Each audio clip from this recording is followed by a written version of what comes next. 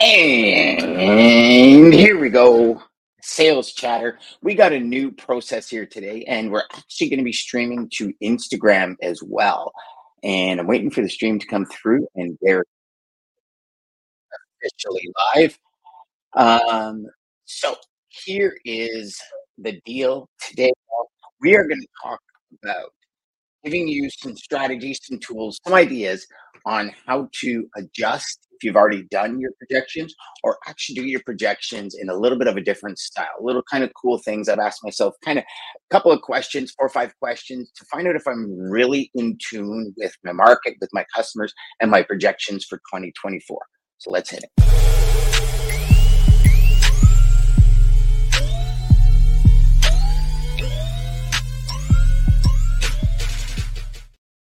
Well, all right. So here we go, my friends. Um, when it comes to projections, right? I think probably most of you have done a lot of the mistakes that I've made in my career when it comes to projections, right? I've looked at it, I can remember back vividly when I first started. A lot of my business came in September, October, November. Those 3 months were busier than ever. I mean, don't get me wrong, I enjoyed it a lot because I had the summer to golf pretty much as I wanted.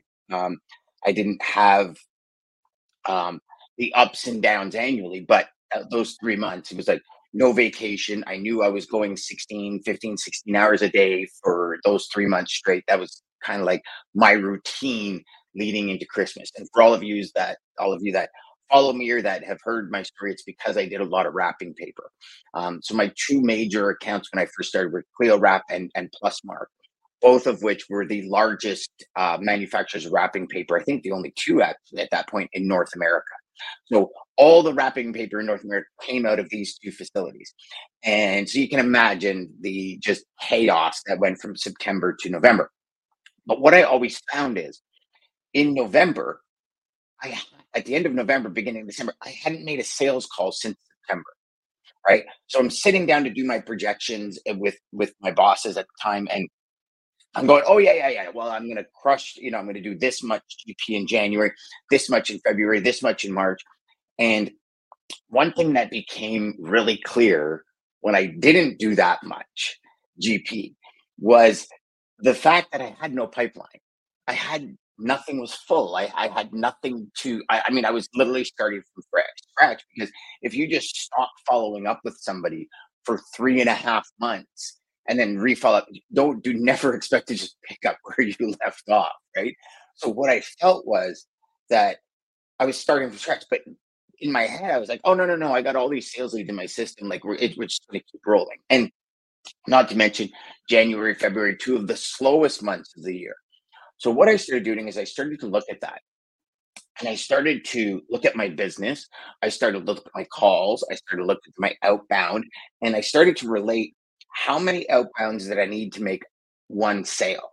And that's the way I kind of judged it. But there was 4 to 5 questions that I always started asking myself, which really gave me a good understanding on how to sanitize my pipeline to really understand what my next series or my next round or whatever the wording you want to use of closes of new customer onboardings I was going to get. And so what I wanted to do today is I wanted to review 4 of these questions with you because I think they're the 4 major questions that I would ask anyone in this position right now. If anyone were to say to me, okay, I got a hot lead, right? Because in essence, January and February are really your hot leads that are going to close. So your additional GP, well, number one, understanding your present client base. Like how many of them are shipping in January? What is their typical process? Is it like returns in January, or are they still shipping out? Is it then now their slow season? Like these are all pieces of your projections that you should know. So I'm going to assume that you know. If you don't know, one of the big things you should do today is you should reach out to every single customer and find out exactly when their busy and slow season are, what their projections are for January. And if you're looking for kind of a lead in for that, I would suggest you do something like, hello, Mr. or Mrs. Customer. I want to prepare some capacity for you in the new year. And in order to do that, I just need to understand a little bit about what you expect down the pipe in the next 30, 60 days. Can you give me an estimate? Is it busier? Is it slower than normal? Is the current market conditions impacting that? Like, those are the questions you ask to really get an idea. As, okay, this is my baseline for January and February, right? Now that you got your baseline, you can look at your hot leads and say to your hot leads, you start asking a couple of questions, right? So, number one is, why are they buying from me? And to me, this is one of the most important questions you will ever ask on any single customer that you bring in. And I say this because if you don't understand the exact reason your customer buys from you, so, is it great? Is it because you won an award? A bid award? Is it because you developed some really, uh, you know, group or premium logistics package that they want? Excuse me, are you solving a major problem that they're presently experiencing that's inflicting major pain on? Like, ask yourself this question. And if you can't answer it, in my opinion, they're not really a hot lead. And let me explain to you why. Because this is the fundamental of why they're choosing to go with you as opposed to an incumbent, right? Unless you have a company that literally just started up and has just started shipping and they know nobody else, then there always is going to be somebody in there shipping for them, right? So why are they choosing you over that person? Are they choosing you and that person because they're expanding and they're wanting extra capacity? Like, these are all reasons for buying. If you can't answer that, they're not a hot lead. I can tell you that right now. You might think you're closing, but you're not going to close them because you don't understand why they're buying. And when you understand why they're buying from you, every one of your decisions and your conversations traject towards that buying decision. Okay. So that's number one. Number two is, do you understand their business and how you fit into their goals for 2024, into their plans? Now, this is super important because let's say, for example, you're that secondary supplier coming in. And so you fit into their plans when their business expands, right? So again, understanding when their busy and slow season are, what January, February looks like for them. Now you start asking the question, where do I fit into this plan? And if you're the secondary supplier, hypothetically, we'll use the same scenario the whole way through all these questions. You're the secondary supplier. You fit into the plan when their business grows. So when is that business growing? Does that business not grow until April or May? Well, then you can't include this customer in any kind of projections for January, February, and probably not even April. You probably have to do it in May. So for Q1, that hot lead might not be included in any of these projections. So ask yourself, where do you fit into these plans for 2024? If you fit into the plans where they've got a headache, they've got a pain that's unbearable, and you have the solution, and they're just saying, you know what, let's just wait for the holidays to be over. We're sitting here December 19th right now. Wait for the holidays to be over. And when they're over, then we'll get you in the door. Okay. How long is that going to take? What do you need from me leading up to Jan 1 to get in the door? Because you need to understand this to put this in your projections for January and February. What's the volume?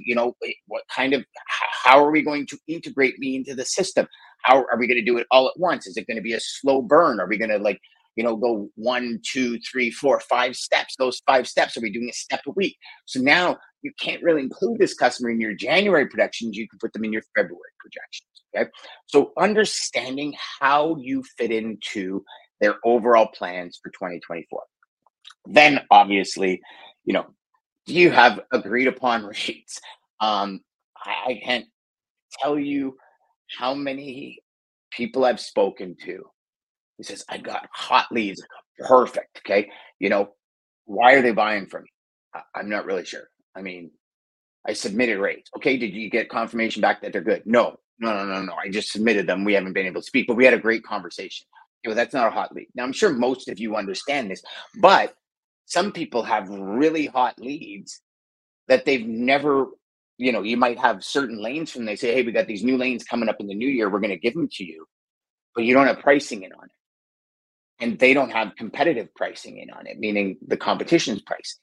So how do you know? Like, what if this lane, this area is not of one that you're vastly involved in? So maybe you don't have suppliers that you have connections. And let me explain to you why. Think of it like this.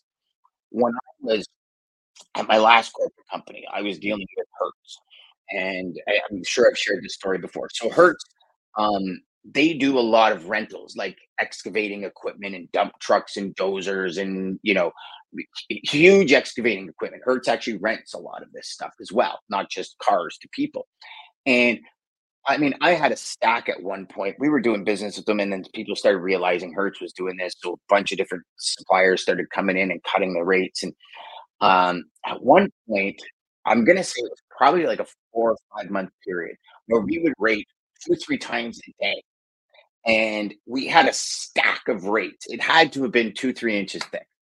And I get a call from my senior vice president saying, "Hey, listen, there's a gentleman that's like huge into mining, understands everything about flatbed, really intelligent guy. This guy is like super slick when it comes to the flatbed, the OD, the overweight, the oversized, like all of that stuff." Um, so he says, you haven't really done anything in 4 months. And the last time you did something, I mean, it was very low margin.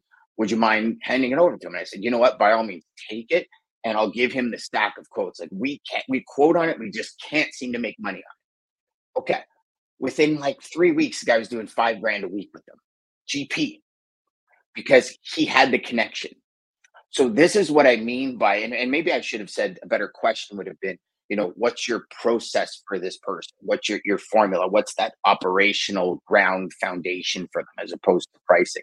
But to me, that pricing comes with all of that conversation. Like if somebody says, what's your price? It's like, no, no, no. What do you need? How do you need it? Why do you need it? What's the goal? What is the long term vision? Okay. And then I price accordingly, because if it's just, no, I just need it one time, you're going to get a higher price if there's no commitment to me, because I got no commitment to you. And that's just being real, people. I mean, you're probably all the same. If somebody's coming to you and you're losing every third or fourth load and you're getting one load a month, you're just going to throw a rate out there and you get it, you're going to move on, right? But as opposed to somebody that says, okay, here's the plan. Like this is what we're looking long term. We got to try to hit these KPIs, these goal markers, then it changes things. So that's what I mean by pricing, right? We had pricing in place with this company, but the pricing in place we had with this company, we weren't able to compete in the market. Whereas the pricing he put in place was still good pricing for the customer. How in the heck does he manage to make the revenue? Because he understands the players. So when I say pricing, it's from both ends, both on the customer and your team that's going to move the freight for you if you're a broker. Okay. And then lastly, this is the question that I've been kind of diving into for the last 13 minutes is when is their busy season, or do they have a busy season? So if you are looking at these prospects to be added to your projections for 2024, and you don't know when they're going to be in shipping, if they have a busy season, their volume, their way, their mode, they're not a hot prospect. And again, we're talking about hot prospects and projecting with hot prospects. They're not a hot prospect. They're not one that you can count on coming in until you understand, hey, these guys' busy season is Q2. So I'm going to plug them in for Q2 projections. My Q1 projections are going to be X. So you can move and think of the calendar year like a board. Like behind this camera, I've got four levels with 3 slots per level, and it's almost like a tic-tac board. And I move things around based on the month. So I look at it and I say 1 quarter, 2 quarter, 3 quarter, 4 quarter. I have it set up on my calendar. So when I look at this camera, all I do is move my camera when I'm done shooting, and there's my year calendar. I can tell you exactly what's happening 6 months from now on that calendar. And that's how I plug in customers. I plug them in and say, okay, I'm looking at a start date of, you know, uh, April 1st or April 15th. So I'm going to plug this customer into mid Q2 to be realistic with my projection, right? So, and here's why I say this, because um, human nature creates anxiety, creates overwhelm, creates frustration. And what I mean by that is by you maybe overextending your projections, right? Companies use projections for a multitude of things in their business, whether it be borrowing money, whether it be estimating, say, whatever the case may be. Your projections are a big part of that. And one thing I've seen for a lot of people is they come in and they don't necessarily think through a lot of these questions. They just ask you to think through. What happens is, come the end of February, right? They said they were going to do 40 G's GP. They never spoke to their customers about what was going on in the months coming up, what they saw happening, right? Are there still issues getting raw materials? Like I have a customer right now. They've got millions of pieces on order. They can't fulfill them because they can't find raw material. Now, going if I hadn't asked this, they would be part of my January projections. But I've now said, okay, so when do you think? And they're like, we're hoping by mid-January, by the time we fire things up, it could be mid-February before we get moving again. So I've pulled the entire GP portion of this customer out of my January projection because the last thing I want to do, and the last thing I'm sure you want to do, and the last thing that your managers want or your supervisors want or your company wants is for you to say, I'm going to be here. And then you're here for 2, 3 months in a row. Now you've got this deficit that's almost not almost feels insurmountable. And now what happens? Now you get deflated as a salesperson. Now your company might be saying, "Hey, what the hell is going on? Like you say A and B is happening. You say you're going to be here. We projected you to be here, and you're here, right? So these are all things that we as sales reps. This is on us. It's on us to know. I mean, I remember when I would present projections, I'd have like a 14-page manual almost with my projections and what I expect to do and how I expected to attain them. And a lot of people were like, well, this is way too much. I just need a number. But that number is just not something you shoot out there. Now, some of you might say, yeah, I can shoot out a number, being in the deficit doesn't bother me. Okay. Then don't do it. But I would suggest that you follow these strategies because as you move, you create that relationship with your customer as you ask them these questions. They sit back and they go, huh, that's pretty professional. It's interesting that you wanted to know that. You wanted to understand that. I should probably look into that more because I'm not really even sure. I've had customers say that to me. You know what, Dan? That's a good call. I've never even thought what's happening in January. Let me go talk to sales and see what kind of orders we got coming down the pipe because I know it's slow. People are on vacation. I've got to figure out if what kind of volumes I have to make sure we can keep this thing moving properly, right? So it's for everybody's benefit that you ask these questions and really dive deep with your customer. The first couple are for you and the last couple are for your customer, right? Like how do you fit into their plans? That's for you. Those plans will base your actual close date or your close period based on those plans. But those plans you fit into the equation because we'll go back to that example because they're expanding their capacity. If they don't expand their capacity till midsummer, well now you're in Q2 and 3, like 3 and 4 even, if you will, right? So that's what I wanted to make sure everybody understood today because I know your projections are already in. Like, listen, we're sitting here 19th of December. Y'all got your projections in.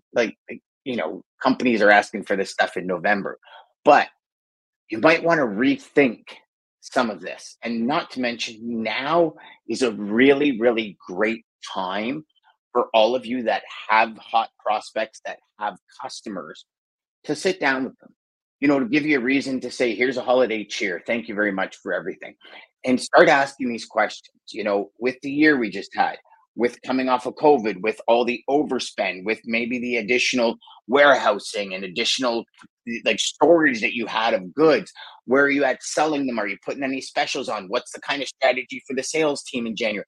And start asking these questions. Start really digging deep and caring about where your customers at and what your customers' goals are, because that is going to be the results that you are going to, right? If your customer goal is to reduce shipping costs by 15% and you're only at a 15% margin, well, you got no profit left in this customer if they reduce it by 15%.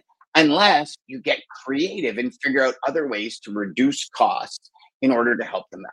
So, but instead of just kind of, and the reason I'm saying this is because instead of being kind of not caught off guard, well, yeah, caught off guard because all of a sudden you start losing freight because they found somebody cheaper. You want to get in there and you want to understand all of this. I hope that makes sense to you. We've got a couple of comments here. So, I hope that makes sense to everyone. I hope you ask yourself these questions. I hope you take the time to sit down with your customers and go over this step by step by step to really help you build that relationship, to really help you conform and solidify that relationship moving forward. But more importantly, to help you understand where your customers are going, how they plan on getting there, and where you fit into the picture. Because if you don't figure out exactly where you fit into the picture, you're a wandering generality inside the company, right? And in order for long term business to be truly healthy for both parties, there's got to be victories on both sides. And that comes when you understand what they need to be done and you have the ability, you have the manpower, you have the, you know, you possess all the tools, let's say, to get it done. All right. Till next time, my friends, remember, go out there, make every call educational, and crush your sales. We'll talk to you soon. Take care.